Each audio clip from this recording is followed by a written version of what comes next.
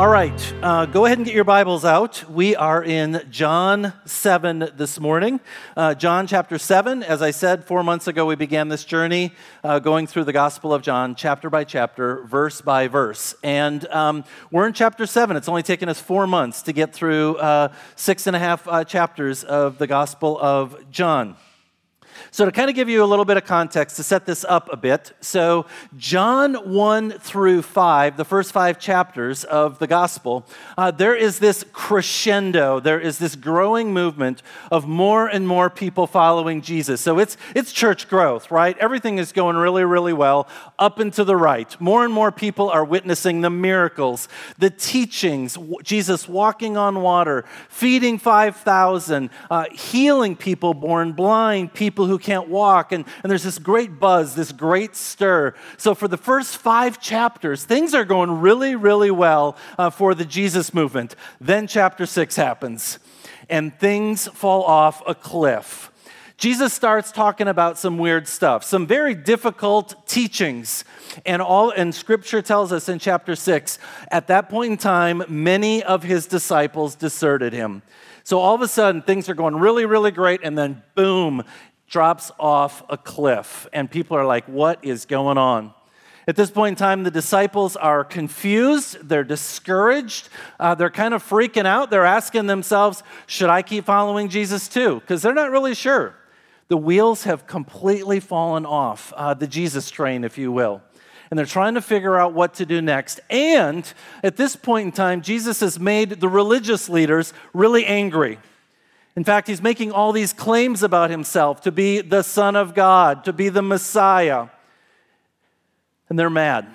And they're trying to figure out how to kill him, how to get rid of him, how to assassinate him, because he is causing problems. So that's John chapter 6, and tension is really, really high. So here we are, we're picking up in John chapter 7 today. And I broke John chapter 7 in half because there's 53 verses.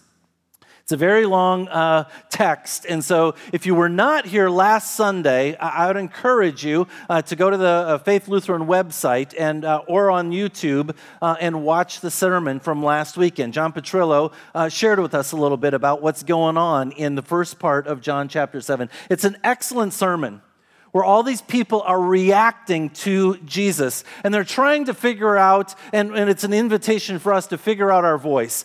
In a culture, in a world that hates Jesus, that frankly hates those of us who follow him, how do we find our voice? How do we continue to speak truth in the midst of all that's going on as Jesus followers? The culture is hostile towards Jesus. And so in the story today where we're going to pick up, again, things are really, really tense.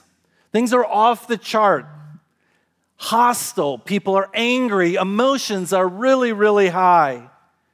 It's now 6 months before Jesus is going to be arrested and hung on a cross to die. Those 3 years of ministry, of everything going really, really well, it's in the rear view mirror. Now tensions are high. Jesus and his disciples, they're kind of hiding out there. They're hanging out up in the northern part, in the Galilee region. And some people go ahead down to Jerusalem because it's the festival or the Feast of the Tabernacles. It's also known as Sukkot. Maybe you've heard that word before. And people are excited because Sukkot, or the Festival of Tabernacles, it's a party. Who doesn't love a party, right? I mean, there's lots of food, there's lots of noise. It's a celebration in Jerusalem. And everybody, frankly, needed a little bit of space, a little bit of time, just to blow off some steam. Because things had been really, really stressful recently. And so they're like, oh, finally, this festival of Tabernacles is right around the corner. Let's go to Jerusalem. I mean, who doesn't love a good party? And that's what's going on. By the way, what could go wrong at a party, right? I mean, right? I mean, it's good. It's just fun and enjoyment. And this party is focused around one of the major themes is water. So let's pray as we get ready to jump into John 7, latter half. Heavenly Father, we thank you, God, for this opportunity to open your word, to reflect on your word, and to apply, to live into your word. Lord, may the words of my mouth, the meditations of all of our hearts be acceptable, for you are indeed our rock and our Redeemer. Amen. So there was this guy walking through the Sahara Desert, and he got separated from all his friends, and as he's walking along, he runs out of water. He keeps walking. Finally, fortunately, he runs into this guy on a camel. And he says to the guy on the camel, I need some water. Do you have any water? And the guy on the camel looks at him and says, I'm sorry, I don't have any water, but I could sell you a necktie. The guy's like, a necktie? I don't need a necktie. I'm thirsting here. I'm parched. I need water. He says, I'll tell you what, one for $4, two for $7. And the guy's like, oh. So he keeps walking on, and he's walking along. He sees an oasis up ahead. It's a resort. It's like a sandals resort or something like that, right? So he gets a little bit closer. He gets really close, and he walks in, and there's a restaurant. He goes into the restaurant. And he's like, water. He says to the head waiter, I need water. And the head waiter looks at him and says, sir, I'm sorry. In order to come into this restaurant, you need a necktie. You knew that was coming, right? You know, this is really the story of Jesus over and over throughout the gospel. He's like this artesian well, the water of life. And people around him are so thirsty, and yet so many people reject him for all sorts of reasons. And it's kind of perplexing to us even today. Why do people reject this fountain of living water? What is going on? And so here we pick it up in John chapter 7. Again, it's the Festival of Tabernacles, Sukkot, sometimes known as the Feast or the Festival of the Booths. And it's an 8-day festival. And every day at this festival, what you need to know is that people would gather together and they would have a party. It was a great party, and they would have a parade every single day. And they would walk around the streets of Jerusalem celebrating what God had done for them. The priest would go into the temple with a golden pitcher and take that pitcher. He would walk down the hill from the city of David down to the pool of Siloam. He would scoop out some water, and there's a parade following him. And they would walk around, and they would carry this water through the streets. And there was shouting and singing and dancing. And it was just a wonderful, wonderful time. And then he would enter into the temple. He would walk into the temple gates. He would go up to the altar. He would walk 7 times around the altar, because 7 times around the altar represents the Battle of Jericho, right? And it's the Battle of Jericho. It's that Old Testament story where Joshua and the Israelites, they're coming through the wilderness. They finally landed in the Promised Land. And when they march around Jericho 7 times, the walls come down. It's the way of saying, we've arrived. We have finally gotten here. So there's this great big party. And then the priest pours the water on the altar. There's silence. And then somebody blows the trumpet 3 times. It's called a shofar. 3 times. And everybody's excited. And in that moment, everybody yells out this great text from the Old Testament, Isaiah 12. With joy you will draw water from the well of salvation.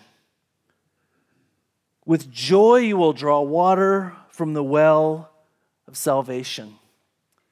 It's a water party.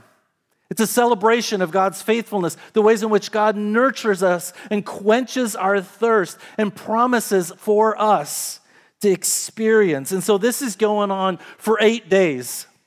And then again, there's this crescendo. Every day it gets a little bit better and a little more exciting.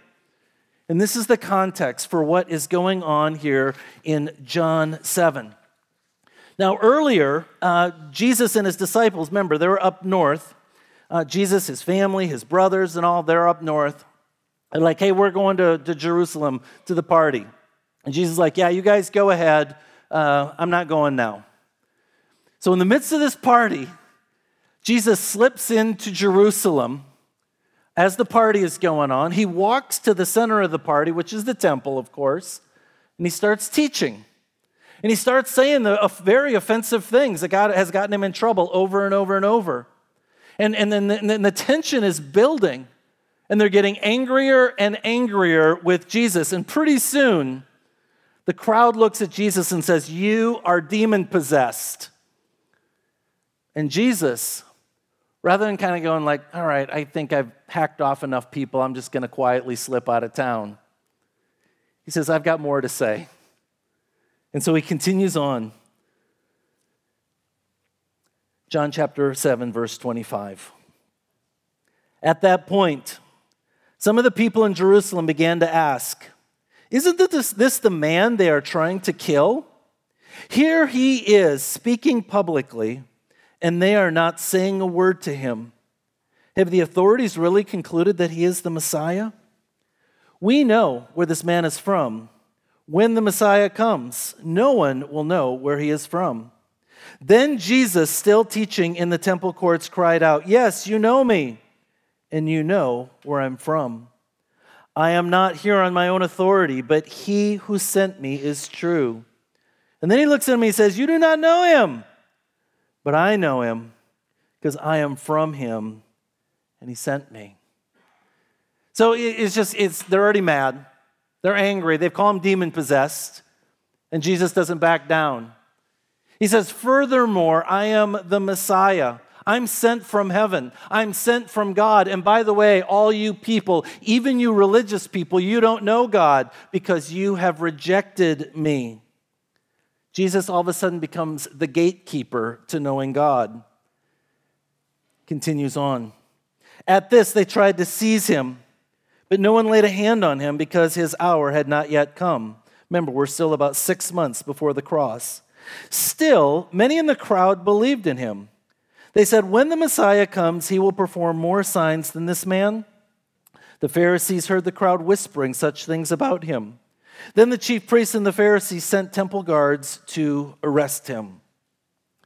Isn't it interesting that in this teaching, in this engagement, people are having different reactions in the crowd? People are responding to Jesus in different ways. Same sermon they're all hearing, but they're responding in different ways. Some want to seize him. Some are like, "I think he's the Messiah." Others are like, "We don't know what to do. We're afraid. Somebody do something." So interesting that all these different reactions to the same sermon. And I got to tell you, I get it. I understand this because every Sunday, most every Sunday, I stand up here and I deliver a sermon to all of you. Same sermon. You guys all get to hear the same message. And some of you, you come here with your Bibles, you're taking notes, you're writing in your margins. Some of you have got notebooks, and your body languages, you're so into the text, and you're so into the words that are being shared, and you're just like, "Oh, this is so good." You're taking notes, and you're writing, and you're thinking, and then I can just see it on your faces and in your body, and you're just, you're into God's Word, and you're just soaking it all up. Others, sometimes you sit here on a Sunday morning like this. Some of you had pickle juice for breakfast this morning. When I shared the story about the neckties this morning, some of you were like, "That's not funny." That's what's on your face. Don't tell jokes in church. Church is supposed to be serious, right? I mean, you just got this scowl on your face, and you're just like, and you're just like, "Man, lighten up." Some of you, every week, fails not, you're taking a nap. Some of you close your eyes while I'm up here preaching, and you're in your happy place. And after worship, you come out, and you're like, "Oh." Same sermon, different reaction from the congregation. I get it. This is what's going on in the story. Jesus said, "I am with you only for a short time. Then where I'm going, to the one who sent me, you will look for me, but you will not find me. And where I am, you cannot come." So what Jesus is saying is, I came from heaven. I was schooled in heaven. I learned to become a rabbi in heaven, and I'm going back to heaven. And you want to go to heaven, you religious people, but you can't come. You can't come. I mean, how offensive is this? Jesus says, I'm going to heaven, and you can't come. I mean, we can kind of understand why they hung Jesus on a cross, right? He is making mad the very people in power, the religious people. And it's interesting here in John 7, because if we fast forward six months to John 14, there's Jesus with his disciples sharing the Passover meal. And as they're sharing in this Passover meal, Jesus looks at his disciples and says, guys, I'm going away. I'm leaving. I'm going to heaven. And when I get there, I'm going to prepare a place for you. And after I've prepared a place for you, I'm going to come back and get you. Same story, but Jesus in John 14 says, I'm going to bring you guys with me. Not on this day. On this day, he says, you're not coming with. You want to. And this is, of course, is highly offensive to the religious leaders. And they're thinking to themselves, well, who do you think you are, right? We are the religious people. We are the educated people. We know the Torah. Our job is to have eyes to be prepared to look at all the prophecies and know when the Messiah is coming. Who do you think you are that you're telling us that we are not good enough to go to heaven? Those religious leaders, they believed that they were good enough. Now, I think most Americans today continue to believe this idea that good people go to heaven, right? I mean, it's kind of a common understanding. Good people go to heaven. To which I would ask the question, how good is good enough to go to heaven? I mean, it seems like Jesus should have told us, what does it mean to be good enough to go to heaven? And I mean, is it just kind of like 50-50? Is it like 51% just kind of tips the scales and I make it into heaven? I mean, if I were to get a 51 on a sociology exam, Doug Dowell, what would my grade be? Huh?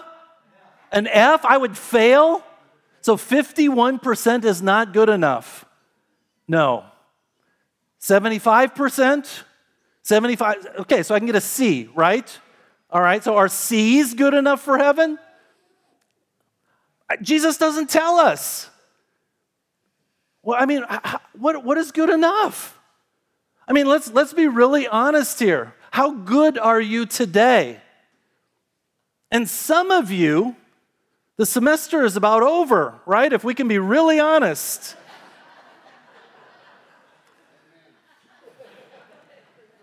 I mean, is there enough time left in the semester for you to kind of catch up and get a C?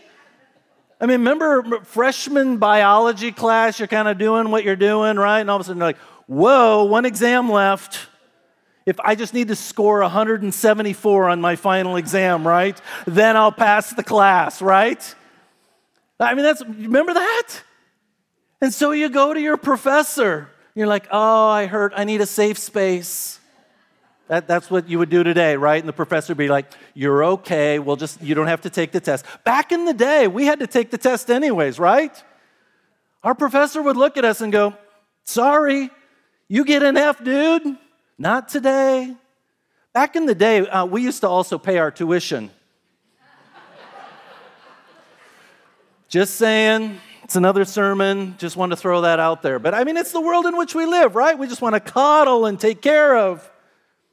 But what is Jesus talking about? What is the grade? What is the passing grade? What does it mean to be good enough to make it into heaven? Today you were sitting here this morning and you're thinking to yourself, well, I'm better than my college roommate, right? I'm better than what's on the news. I'm better than Vladimir Putin. I mean, really, that's your grading scale? Your freshman roommate? But we think this way, don't we? We compare ourselves to others and we think, well, I'm better than that person and that person and that person and that person. There's nowhere in Scripture that tells us that that's the grading scale. In fact, Scripture tells us 9 times, what does it take to get into heaven? To be with God for all of eternity? Be holy as your heavenly Father is holy. Be perfect. That's the grading scale that the Bible tells us. Not C's, not B's, not even A's. Perfection. And this is why Jesus had to come. Because none of us are going to make it to heaven apart from Jesus. But this is what's going on in the story. They're arguing. The Jews said to one another, "Where does this man intend to go that we cannot find him? Where will he go? Where our people live scattered among the Greeks and teach the Greeks? What did he mean when he said, 'You will look for me, but you cannot find me'? And where I am, you cannot come." On the last and greatest day of the festival, Jesus stood and said in a loud voice, "Let anyone who is thirsty come to me and drink." It's the last day of the festival. Remember, it crescendos. It gets bigger and bigger and bigger.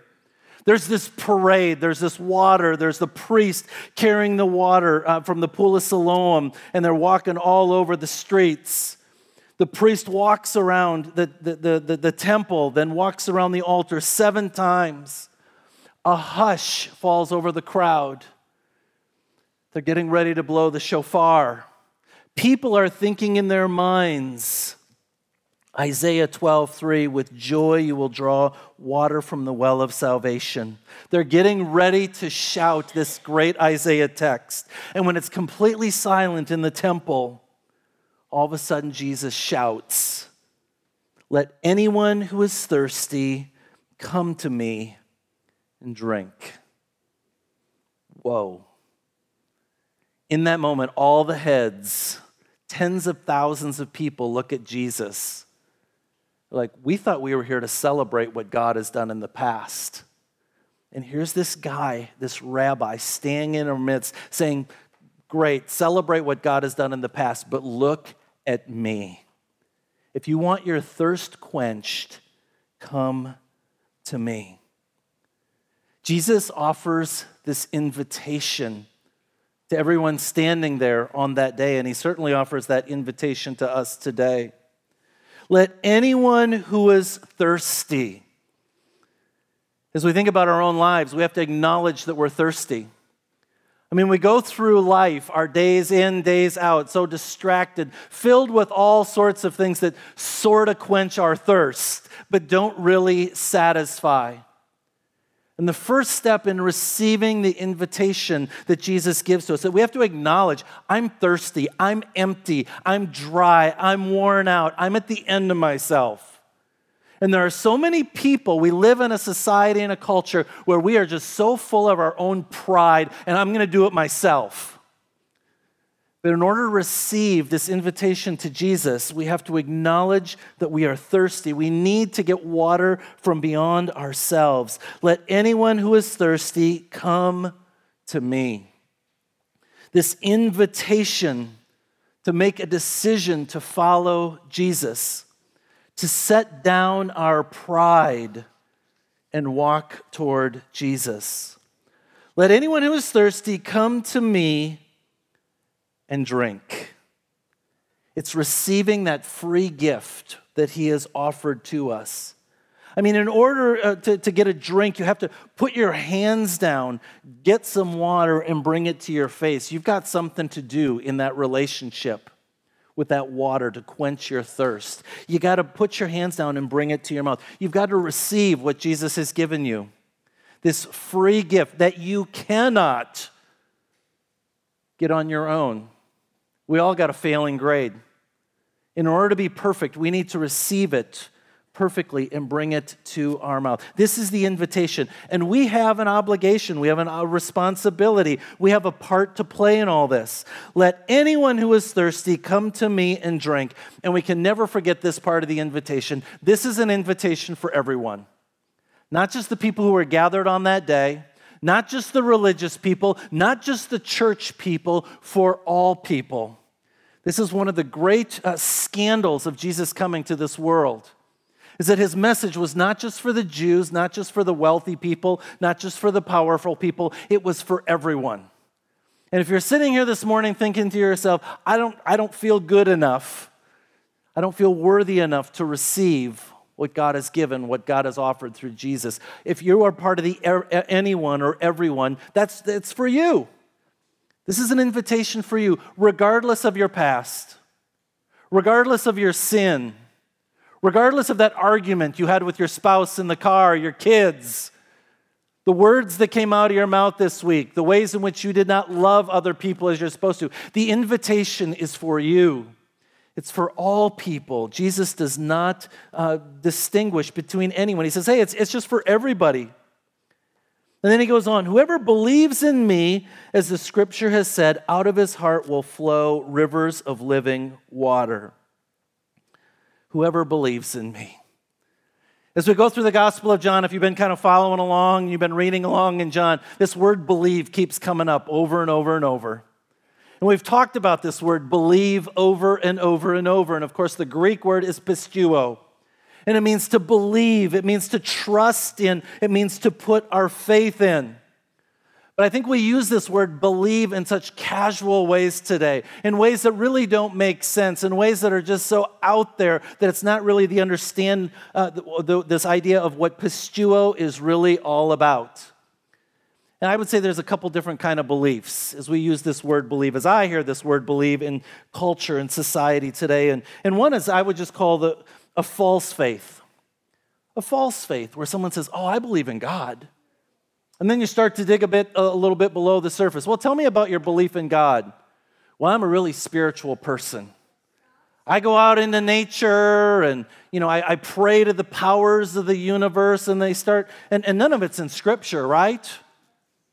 And they have this idea, I believe in God. I'm a believer. I'm a spiritual person.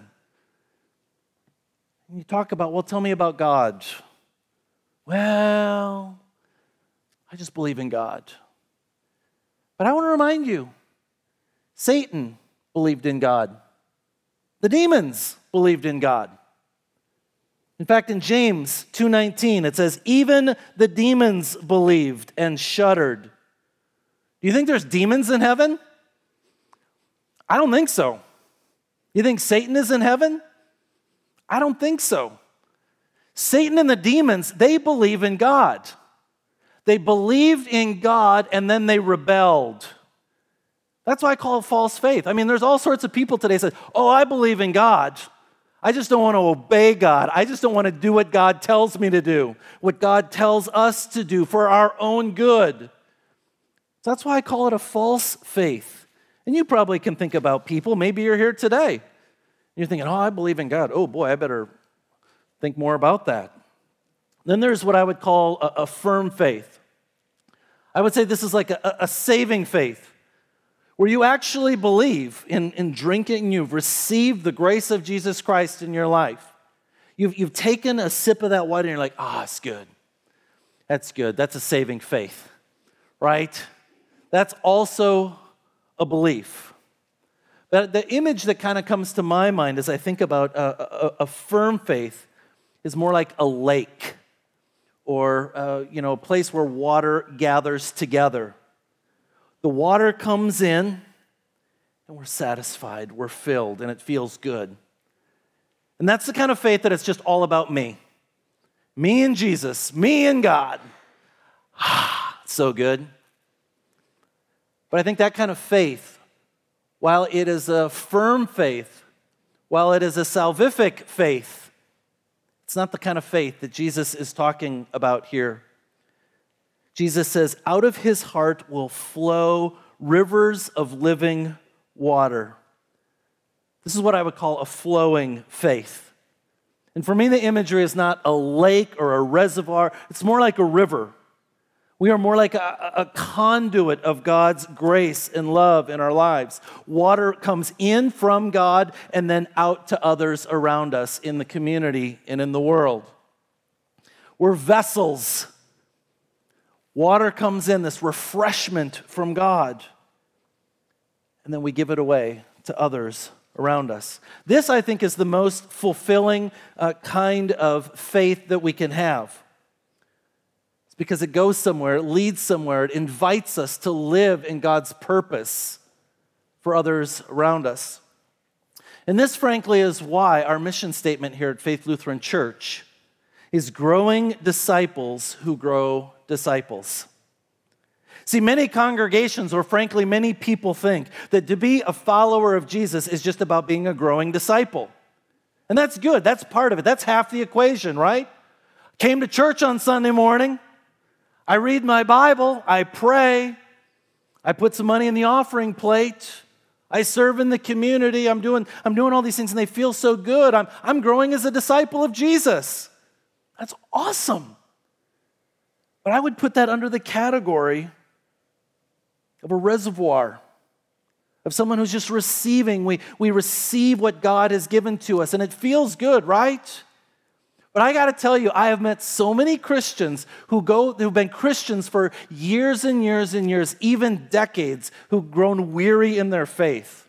It's like, I'm kind of going through a dry season. I'm kind of worn out. I'm kind of burned out on the whole church thing or the whole Jesus thing, frankly. And I think one of the reasons why people get burned out on church and following Jesus is because we've made all this all about ourselves, all about receiving God's grace in our life. In fact, a number of years ago, about 10 years ago, Willow Creek, that megachurch up in Chicago, they found lots and lots of folks in the congregation, even leaders in the congregation. They were getting really involved in the life of the church. They were serving on church council, doing all these things. And then all of a sudden they hit this ceiling. And what Bill Hybels and the other leadership noticed is what many people in the church, even long-term, very committed people in the church, they just got to this point where like, kind of done. I don't know what else to do. I've kind of hit the pinnacle of being a Jesus follower. And what they discovered is they had made church, they had made faith in Jesus Christ all about them, all the ways in which they were receiving it from God. But they were not carrying it out into the world. And this is why I think it's so important that we are not just growing disciples in our own discipleship, in our own relationship with Jesus Christ, but we are actively growing others who grow disciples. Because if you are discipling someone else, if you are allowing the water of God to filter through you, to come through you, to pour out into other people who do not know Jesus, who are less mature in their spiritual walk, you cannot grow weary.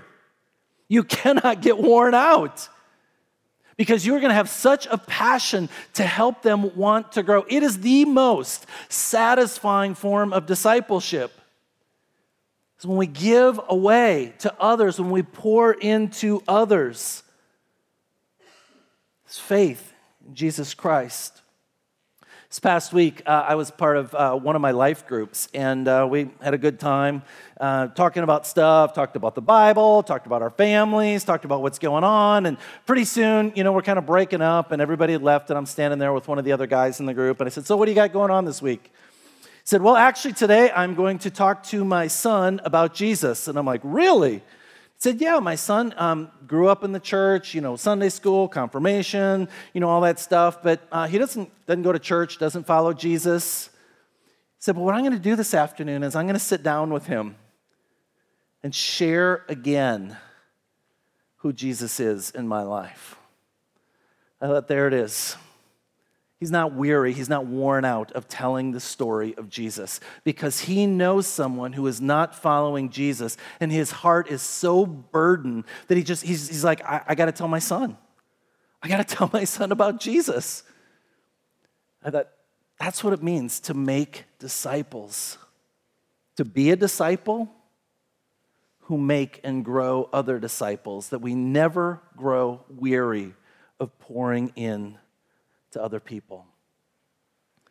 So my question this morning for us all is, how are you growing as a disciple of Jesus Christ? How are you receiving the living water of Jesus Christ in your life? Being refreshed, being renewed, walking with him, listening to him, and sharing with him. And then how are you pouring out your life into others? How are you discipling others? And if you got kids, you know who you should be discipling, right? They live in your house. Or maybe you've got grandkids. Maybe you've got neighbors. You all know someone who doesn't know Jesus.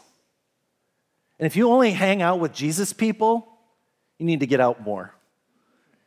Because there's a lot of people in this community, in this world, who don't know Jesus. And that's what it means to make disciples of other people. And how are you doing in growing disciples of Jesus Christ and other people? Let us pray. Heavenly Father, we thank you that you are a God who comes to us as a waterfall, as an artesian well, this living water, God. And so often, as we sang about earlier, we are just prone to wander, prone to walk away from you, just distracted by all the stuff of the world. God, you just keep coming to us and inviting us to come back to you, to drink from the well, to be refreshed, to be renewed. So Lord, may that just be us this morning, disciples, soaking in what you have offered to us freely, what we can't give ourselves. God, I also want to pray for us this morning as we're thinking about those who don't know you, those who have walked away from you, those who are far from you. Lord, give us a burden. Give us a passion. Give us a conviction to seek those people out, to build a relationship with them, and to share you with them. Lord, in your mercy, hear our prayer.